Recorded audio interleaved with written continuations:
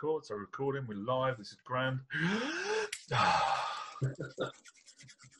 Welcome to Sticky Interviews. My name's Nathan Simmons. I'm working with MBM.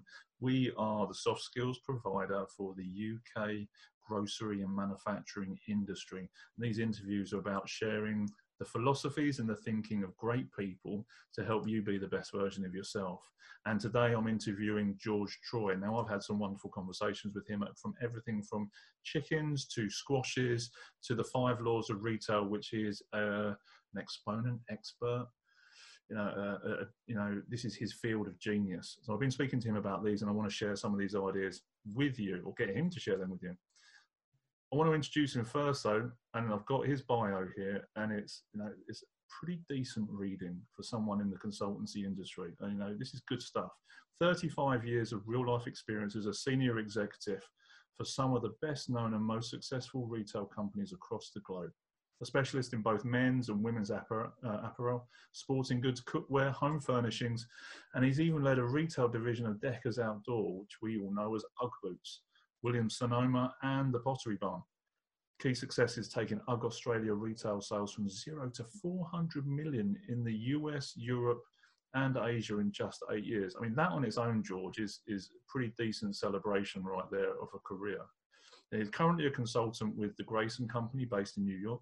He's also serving on the board of directors for two non-profit organizations based in the San Francisco Bay Area. He's got a BA with honours from Berkeley in anthropology, which makes his storytelling unique, to say the least. And he uses that as the backbone of his approach to his book, The 5 Laws of Retail.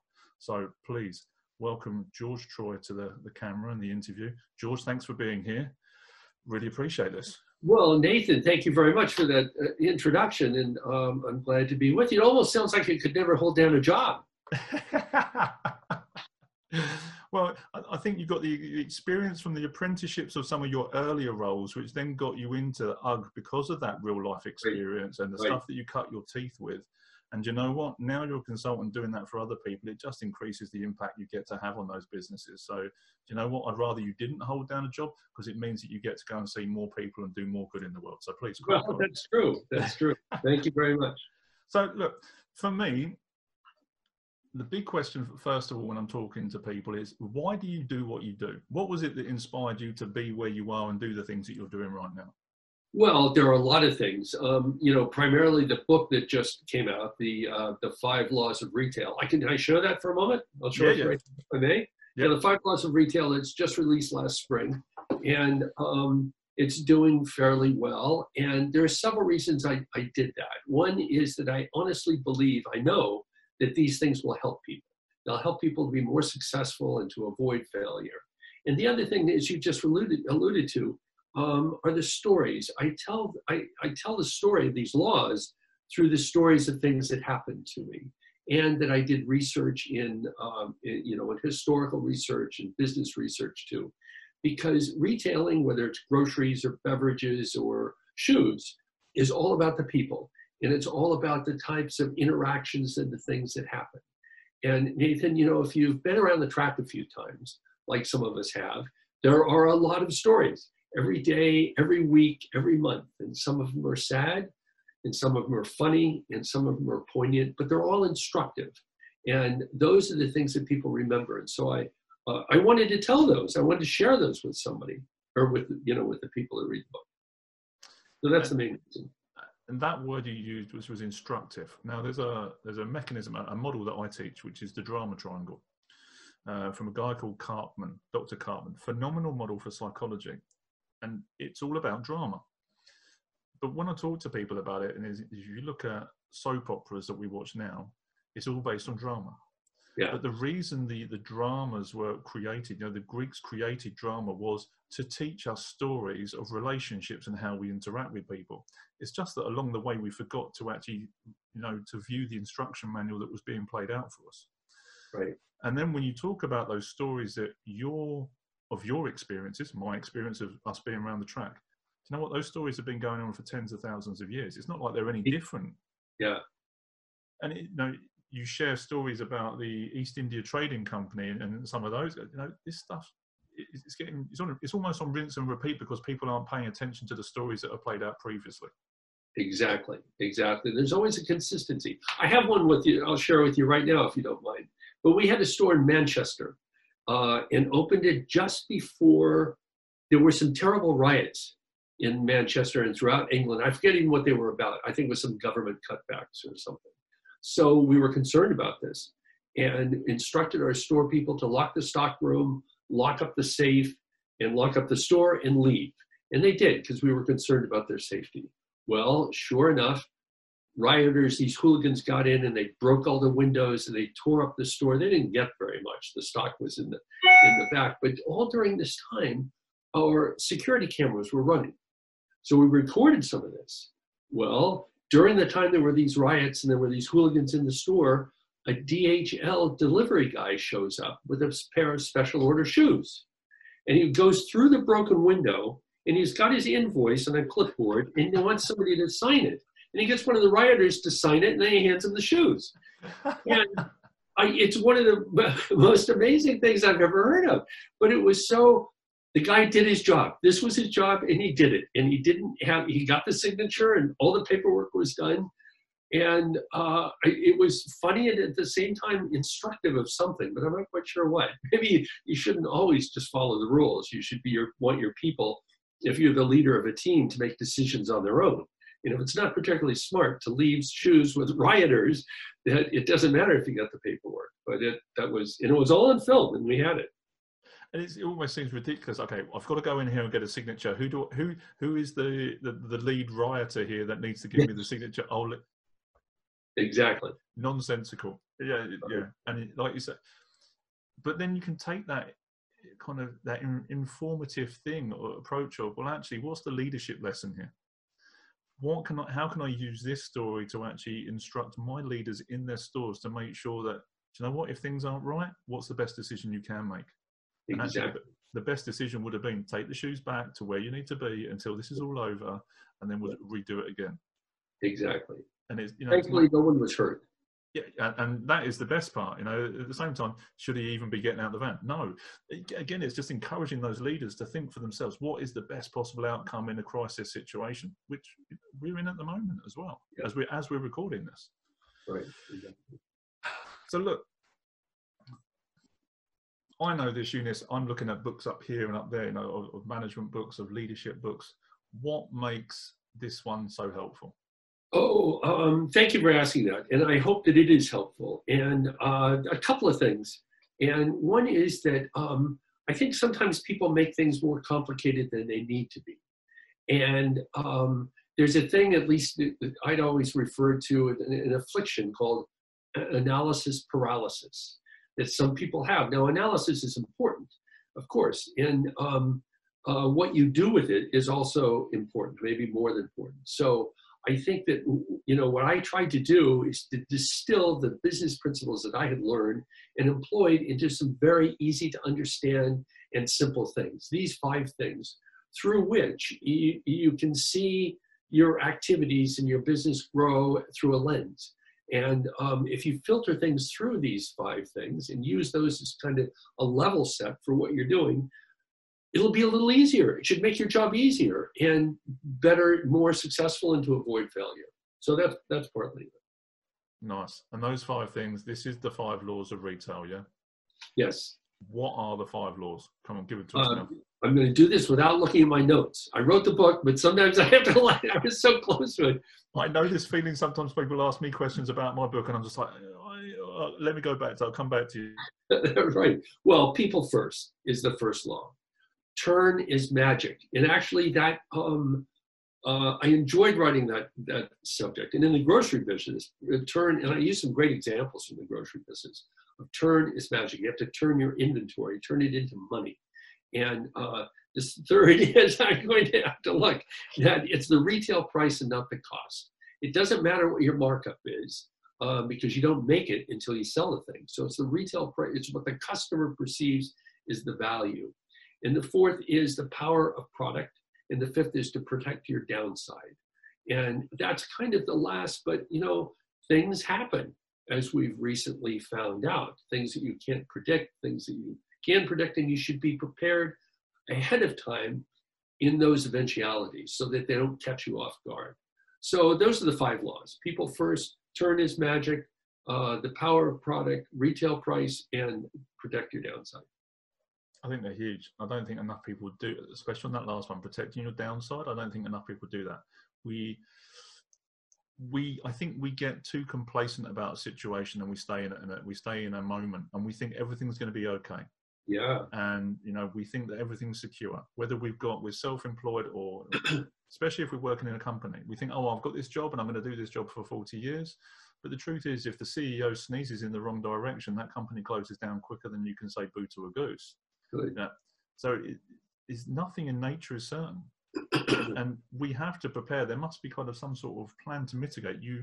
No parachutist jumps out of an aeroplane without a second parachute. Right. It's not that they're hoping to use it. It's just that they know that if the first one goes, they really want a second one to back it up.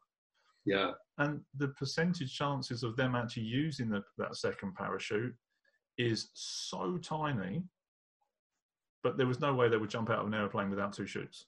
Right. That's a great analogy. Yeah, and we need to protect your downside. It's going to happen at some time. I'm 42. How many recessions have I lived through? How many crashes have we seen? Even in the last 12 years, we've seen 2 major situations happen. Right. Like 2 major situations. Yeah. Retailers are inherently optimistic and positive. Next week, next month, next year is going to be better. We always plan for that. But you do have to plan for, in case that doesn't happen. Kind of, you almost have to map it like it's a stocks and shares. You can see they're going to go up and like this, but you have to work out where your peaks and troughs are going to be and adjust accordingly. Exactly. That's exactly right. So when it comes to, for me, because I'm a leadership person, I teach leadership, I coach leadership, and all those elements that people in retail desperately need, I think. What one of the 5 laws would you say is most applicable to developing the leadership then? Well, I think you've got to say people first, because a leader has to create a community and value your people. Your people are your most important resource. And as a leader of an organization, you have to work through people, whether they're your direct reports or reports beyond that. So you have to create a sense of empowerment. Is an old buzzword, but it really is empowerment. If this DHL delivery guy had been empowered to make right decisions, he would have made a different choice perhaps, but he didn't feel that way. So you have to work through people and create a sense of community and an environment where you can get the most out of them. I think one of the and it's true. I think people are a resource, but at the same time, I think sometimes people see them as part of the product. Right. And what I mean is, if you're selling trainers, or you're working in a packing hall and they're putting the trainers in the box, often the people that work in that environment are being treated no differently to the shoes in the box. Right. And remembering that they are people, they are human first and foremost, that they have got a power internally, that internal power, and they just may have forgotten to switch it on or to engage with that. Right. Because like the DHL guy, he's just being told what to do. Well, you just go to this store, you just get the signature, and you just get back here as quickly as possible because we want to make sure you're doing it in the right time, because that's all we care about, productivity. Yeah. Whereas actually we want to instill with some questions that person to fire them up in their own way. Yeah. To do it from the inside out, not to expect to be told what to do every time. Right. And that's how you get people to do, great things for themselves. Yeah, I'm a big advocate for it, George. People first. Yeah. What have you got in the book, though? We shared a couple, or you shared a couple of stories with me. What have you got in the book then that really brings that people first element to life? Oh, well, I hope there are lots of things, but if you think back to your experience in a retail environment or any kind of business environment, whether it's a shoe store, a grocery store, an airline desk, or a church. And I talk a little bit about, religious retailers, because they're some of the best. They have a product to sell with a great markup and people will pay anything. But that's an aside. but I talk a little bit about the karma and the feeling of a place. You know, how often have you walked into a store and just feel good? It's a place where you want to be, and these are people you want to be with. And when I talk about building, a leader must build a community. It's not just your employees and your direct reports, it's your customers. They want you, you know, the most successful retailers of any category bring their customers in and create, you know, a community that involves them. In the book also, I suggest that people think about a different kind of organization structure. You know, that hierarchical structure with the guy at the top and then the stuff, that came actually historically out of World War II, where we had the, you know, supreme commander and the generals and admirals and corporals and however that sets up in the military. And then after the war in the 1950s, that was sort of applied to business. Well, that seemed to work. Let's do it like that. Well, I suggest that an org chart might be more of a circle, where, you know, it shows, kind of illustrates our interdependentness and our interconnectedness. Spokes, you know, and spokes on the wheel, and the customer is part of that organization. So it takes away from that hierarchical thing, which I've never liked anyway. I mean, I'm just always a rebel and just don't like that kind of thing. So I think a great leader working through their people, not telling them what to do, but like work through them. And it takes a little more time to do this. It's not easy. It's not an easy thing to do. But you'll be rewarded with a community and an environment that has a positive karma. I'm probably dating myself when I use words like that, but it is, it's sort of a vibe, a karma that, that is communicated to your customers, and you'll be rewarded in lots of ways. The other thing that I think it's important to recognize, Nathan, is that people work for other reasons than the money.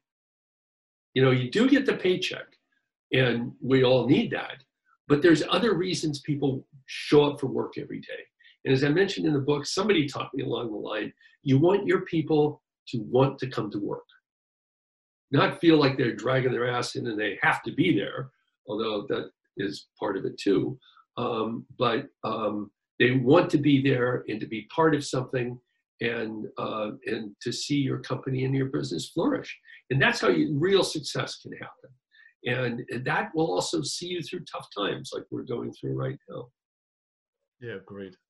Yeah, it doesn't matter what industry you work in. And I used to work in car insurance at one point, you know, and tool hire and in different areas. And it doesn't matter whether it's shoes, but in the nicest possible way, we don't go home and tell people how many car insurance policies we sold or how many pairs of UGG boots we sold. We just don't talk about that.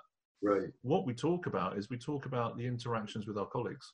We talk about the interactions between our customers. Oh, I spoke to this customer today and they loved this, and I got to share these ideas with them, and they ended up buying 20 pairs of shoes, but it was the conversation that happened that caused that. Right.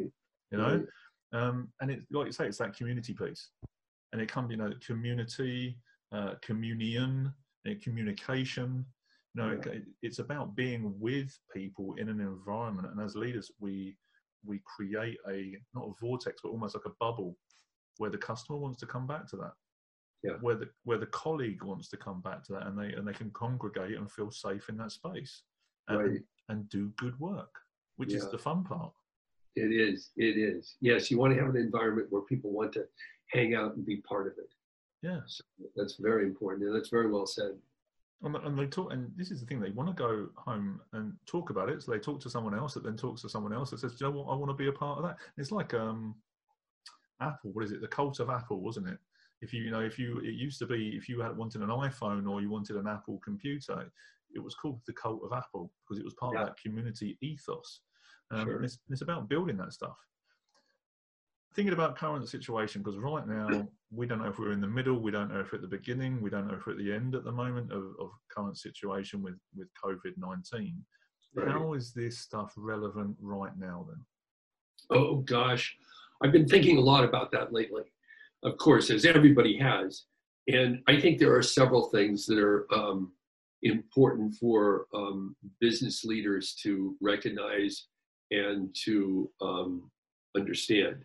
The first is that many people who have been in the workforce for maybe just 5, 10, maybe just even 15 years, have never seen a bad year. They've never had a bad time. And although none of us have seen anything like this, but those of us who have kicked around for a while, we've seen a couple of recessions, we've seen a couple of mergers, we've seen a couple of bankruptcies, maybe some things have happened. So we're a little bit more prepared. And so, but others haven't. And so I think that means a couple of things. One is it's unreasonable to expect you're going to 100% work out of your people. That's not going to happen. You have to be a little bit understanding and give them some slack because people are scared. They're genuinely frightened. They're worried about getting sick. They're worried about their family getting sick. They're worried about their income. Just managing your life right now is challenging and difficult. Getting to the store and, groceries are an essential business, of course, but doing it is become more difficult. Getting laundry or getting your hair cut or getting, all these things is a little more difficult on top of being stressed and worried about being ill or worrying about your money. So a good leader has to be sympathetic to that and allow them some slack. I think the other things that are really important are some of the basics. You have to be honest and you have to communicate. And that means frequent communication. And if you don't know all the answers, and you won't, it's okay to say that. And here's what we're having now. Here's what we know now. Here's what we hope to learn later. And here's when I can get back to you with more answers or an update. People want to have that, and they'll hang on every word. It's very important to do that and do it with integrity and authenticity. And you'll be rewarded with respect and loyalty as a result, and you'll all work together better. So those are some of the main things. I think be sympathetic to people's and empathetic to people's concerns and worries right now, because they're very real, and to be honest and constant communication. People want to hear. And of course, many of us are feeling more isolated and separated as we are sheltering at home, is what they call it here, about staying home more often. So I think those are some of the most important things. And that comes back to kind of that first law, people first. People want to be communicated with. Yeah. They want that transparency. Even if you don't have all the answers, that regularity of conversation is going to help keep them in the loop, that they know in an hour's time, we're going to get another update. And even if that update is, we still haven't got the answers yet, they still feel connected to the community. They still connected to the situation. That's right. And it's not that scary. If you're not honest, don't communicate, then people make things up. And those things are worse than what the reality is. So it's okay to tell them. And I think probably the people that you work with and your clients know that and model that themselves. I hope so. But it's okay to be reminded of it and put a little more effort behind it at this particular time. And I mean, this is something that I've heard, and I say a lot to people, is common sense isn't so common, unfortunately. Seems that way. And sometimes when, as leaders, I don't know whether, there's a high percentage of people make a presumption that, well, if I know it, they must know it. Yeah. But that, like you say, that worry kicks in, and there's that uncertainty. Well, I'm worrying about this. I'm worrying about that neocortex, that logical part of the brain isn't working at 100%. What might have seemed like common sense yesterday no longer functions. Right, and actually, as the leader, you have to act as that rational point of contact to help remind people, it's okay, this is what's happening, these are the actions I take. So you're supporting them to think, and you're the leader. They're looking to you for that input to make sure that actually you're leading that community in the right direction in times of crisis. Exactly. This is where all those skills become most important. I mean, when times are good and business is easy, business is easy. Not that it ever is totally easy, but but when it's difficult like this is when these kinds of things are most important to be consistent with. I was just thinking about law number 5, which is that downside element. Right. What would be kind of some sage wisdom to share with people then? And, fingers crossed we don't go into a situation like this again for another couple or 300 years. Fingers crossed. But, what are the lessons that are being learned potentially now that would help people to kind of prepare for that downside again in the future? You know, that's a great point. I'm glad you mentioned that, because although this is such an urgent emergency at the moment, I've already heard, and people I've been talking to, there are good things that are coming out of it. Many people are learning of a different way to work. Not just working from home because that's the only thing you can do, but they're finding it really does work. Telemedicine seems to be working, where you can talk to your doctor, as we're talking right now, describe your symptoms, or a nurse practitioner, and get some medical advice. So there will be, I predict that there will be some very good and positive changes that come out of this terrible experience. And so we have to be open for that and look for those. And you can also, another mark of a good leader is to ask your people and let that bubble up. I mean, there are undoubtedly things that we haven't noticed that are out there that people are finding that are working. And it's just I've never ceased to amaze the genius, particularly of younger workers and younger leaders who don't have maybe some of the paradigms that our 35 years have built up for us. So they see different things and different opportunities. So I think it's important to recognize that and to see that. That's a massive point, is people at the coalface see the world differently to people that are leading the teams or leading the business. Yes. And actually when we're leading a business, we don't necessarily see the intricacies of what's causing these guys blockages and challenges. Right. And like you say, letting them percolate those solutions to the surface, because whether it's home working, whether it's a new solution, we could be using this tool, we could be doing that. Let the ideas come and encourage the ideas to percolate to the surface, because it's going to be those ideas that's going to help them do better work at the coalface in a new environment, a challenging situation than we've got now. Well, that's right. And as a result, the whole organization will be stronger. The other thing at this particular time, I think, is to hopefully you develop some of these relationships in these communities already and have a foundation for them, so that your other business partners, whether they be landlords or suppliers or whatever, can work together with you to mitigate some of the risk and some of the damage. Nobody should have to take the whole fall for it. And in many cases, the really strong leaders do that. And I read an article just yesterday about Bob Iger, who was the CEO of Disney, and he's still under the chairman of the board of Disney Corporation. And he is giving his entire annual paycheck for the rest of the year to a fund for employees who may be needed, don't have other resources or whatever. I heard another great interview with the president of Bank America, and he was asked on a business channel what they are doing. And he said, well, the first is I'm letting all employees know that they have a job. They will not lose their job. And so he went on with that. I mean, that's where he started. Even though he's a banker, he started with the people. And those are the marks of a really great leader. They've already internalize that, and they'll be rewarded for it. It's vital. Like you say, the first thing, especially in the finance sector, the finance industry, they get a pretty bad rap a lot of times, especially 2008 credit crunch, all those sorts of things. And some of them deserved it. Rightly so, because they were playing a very different game back then. And I think that may have been a historical nudge to actually say, do you know what, this isn't okay. And it kind of is a prelude and a preparation to get to 2020 when this is happening, to go, do you know what is the right thing to do? Right. Is to use these bonuses, is to make sure we're doing this, that we're putting people first to support actually what we do as a business. It's not just about the numbers and whatever we're doing to make that happen. Right. I think that's hugely important.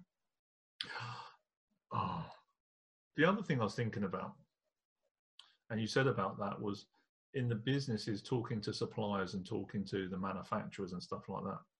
And I was having a conversation, I wish I could remember who it was. And they were saying, as businesses, we need to be speaking to the people we're supplying to. We need to be speaking to the people that are supplying us. And also kind of brokering deals with them in the best possible way. Because maybe you run a business and, these small companies over here that you've been supplying to, maybe they go out of business. because for what they're going through equally hard times as we are. Right. And by even you having a conversation with them and brokering a deal at this time, you strengthen that relationship so that when we come out the other side of it, there's more of those people there, the small people, and you're able to supply to them. So you've still got a business when you come back in a month, 2 months, 3 months time. Exactly. And that will happen. We will come back. Yeah, we will come back for sure. And it's not as if they're unprecedented in the history of mankind. But no, the last time we had something like this was potentially kind of the Spanish flu was one. It was much before our lifetimes, a few of us. And then you kind of, the plague, these things happen. And in business, there is always a crisis of some sort of varying intensities and proportions. Yes, that's right. Whether it's Blockbusters going out of business because of Netflix, or whether it's Kodak going out of business because of digital cameras, or whatever. Yeah, there's always a crisis to be managed. And like you say, it's managing the downturn, looking after your people, perceived value. Is the product still valuable to your clients, your customers? Right. And all those elements that you put into the book as well. Exactly. Good. No, absolutely true. It's incredible. And I don't think enough people look at this, whether it's from a service provider or whether it's from a product provider. The 5 laws of retail are still relevant and poignant and still very necessary. I think so. I'll tell you one more quick story. And it's about a guy I used to work with, and he went through some changes in his life. He went off on his own, opened his own store. The store failed. I think he became alcoholic for a time and got over that, and all these things happened to him. Well, he ended up, I hadn't talked to him for many years. He ended up working for the Catholic cemeteries of the San Francisco Bay Area. He was like their marketing director.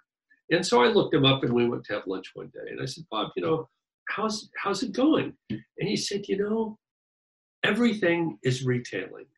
Take this business, for example. There's a great markup. There's never any returns. And we put a smile on every customer's face. Literally.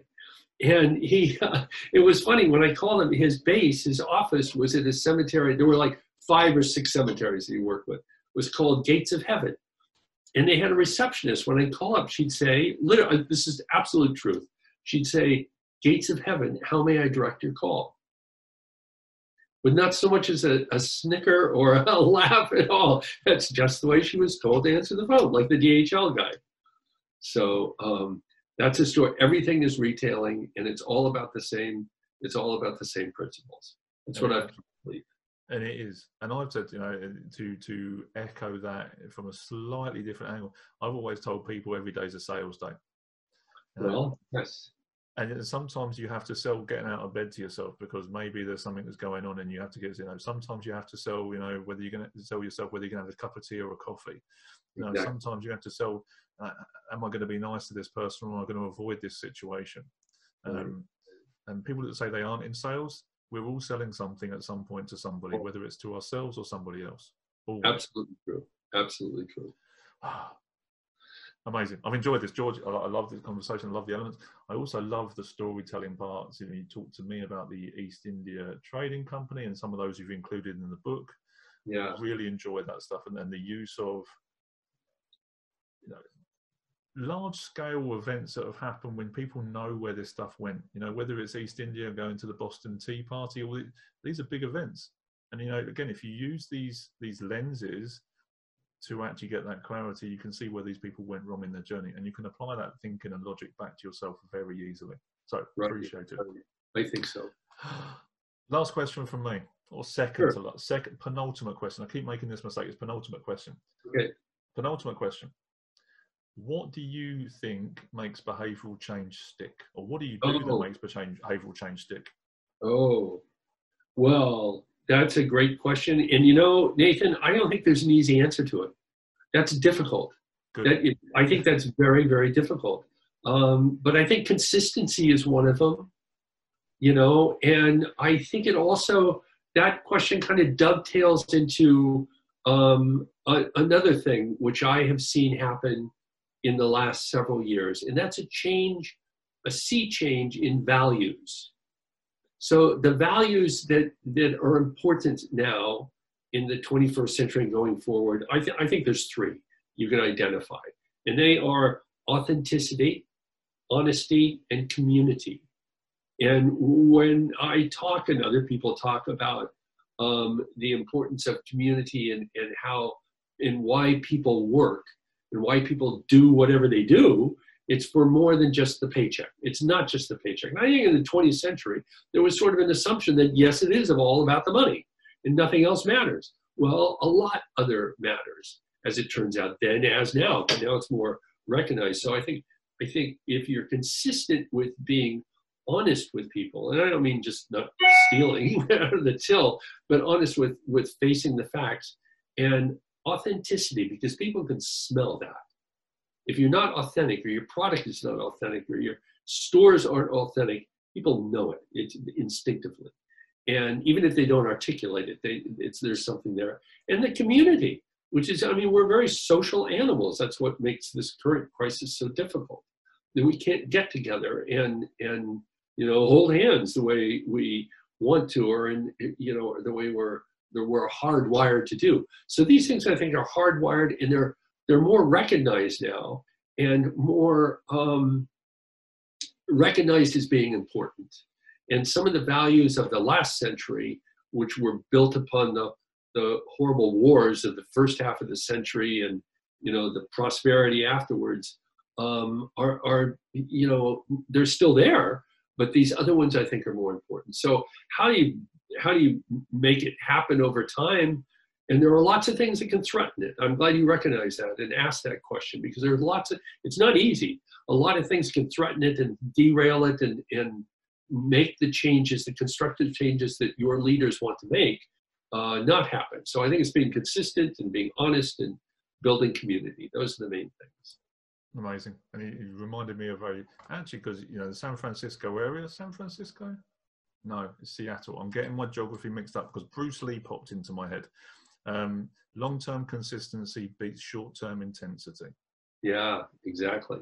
And you've got to be consistent. If I'm turning up with these values of authenticity, honesty, and community, am I turning up with those three things every single conversation? Am I turning up with those three values every single meeting, every single day, every single relationship, every single interaction?